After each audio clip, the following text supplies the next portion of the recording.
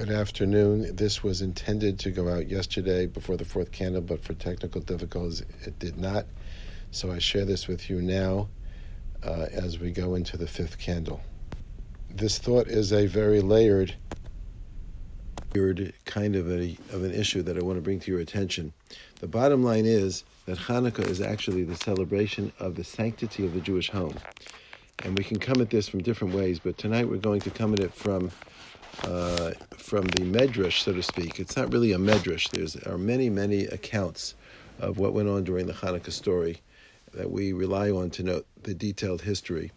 One of the important turning points in the Hanukkah story is that after 3 years and 8 months of a Greek decree against Jewish women that said that any Jewish marriage had to begin by having the bride given over to the Greek governor, to the hegemon, for relations before she could get married, after 3 years and 8 months of that decree, the daughter of Matisyahu Kohen Gadol got married, and at her wedding party, where all the leaders of the Jewish people, the Chachamim, the Gedolei Yisrael, were gathered, she actually humiliated herself publicly by uncovering herself to the horror of the guests there.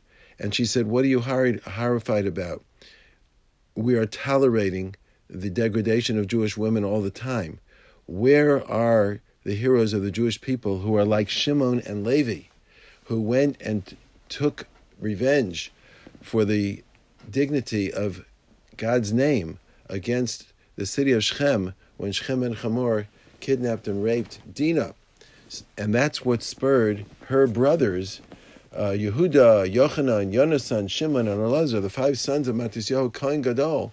That's what spurred them to take on the rebellion against the Greeks.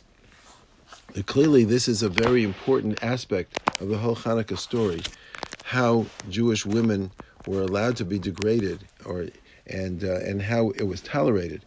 But more importantly, what we see from the way that she approached this issue, that we see that the Golus Yovan, the whole exile of Greece, the experience that we're having with the Greek exile, like all the other exiles, was foretold in Yaakov's life. Yaakov had 4 major challenges. He had the challenge of Esav, he had the challenge of Lavan, he had the challenge of Yosef, and he had the challenge of Dinah. And each of those challenges represents a different exile. Lavan represents, according to the Medrash, the exile of Persia, Madai, and Paras. That's the Purim story. Yosef represents the exile of Babel, the Babylonian exile. Esav represents the Roman exile, Edom. And Dinah represents the Greek exile. The Greek exile is unusual because there's no geographic exile. We don't go anywhere. And it's not even an invasion. It's not even a political invasion or a military invasion. It's a cultural invasion. It's the willingness of the Jewish people to accept Greek culture as their own, and to make their own culture, so to speak, their own Chachmas HaTorah secondary to Greek culture.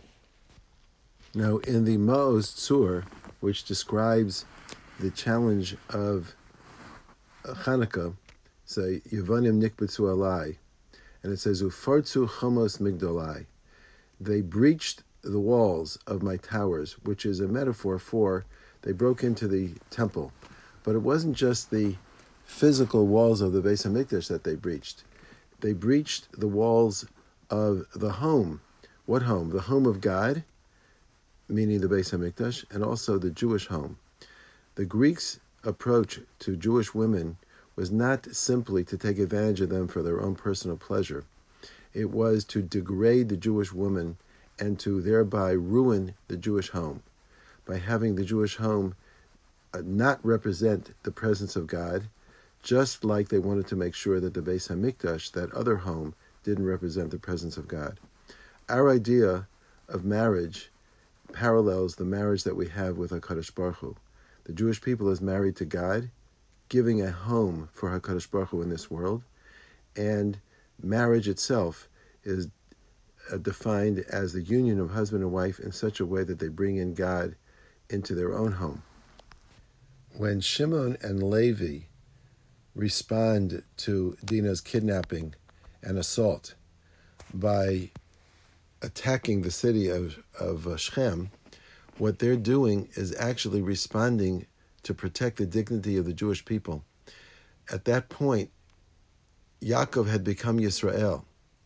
Shechem's attack on Dinah was an attack on all Jewish women. Dinah was all Jewish women. There was only Dinah. That Yisrael had just become Yisrael, and Dinah was being degraded as a Bas Yisrael. That was the first time that Klal Yisrael acted in a war as Klal Yisrael. Until then, it was just Yaakov. So Shimon and Levi actually take on the challenge represented by Shechem ben Hamor, and that was what was invoked by Chana, the daughter of Matisyahu Kohen Gadol, during the Hanukkah story, because the parallels are perfect, meaning that the struggle around the Dinah issue foretold the struggle that we would have with the exile of Yavan. So we're going to continue tomorrow night to develop this idea, but right now what's important for us to know is that when we want to repair the breach that the Greeks made in the walls of our towers, we're talking about repairing the breach not only in the Beis HaMikdash, we're talking about repairing the breach in our own homes. And we're talking about making sure that our homes are sacred domains for sanctity, for the presence of God.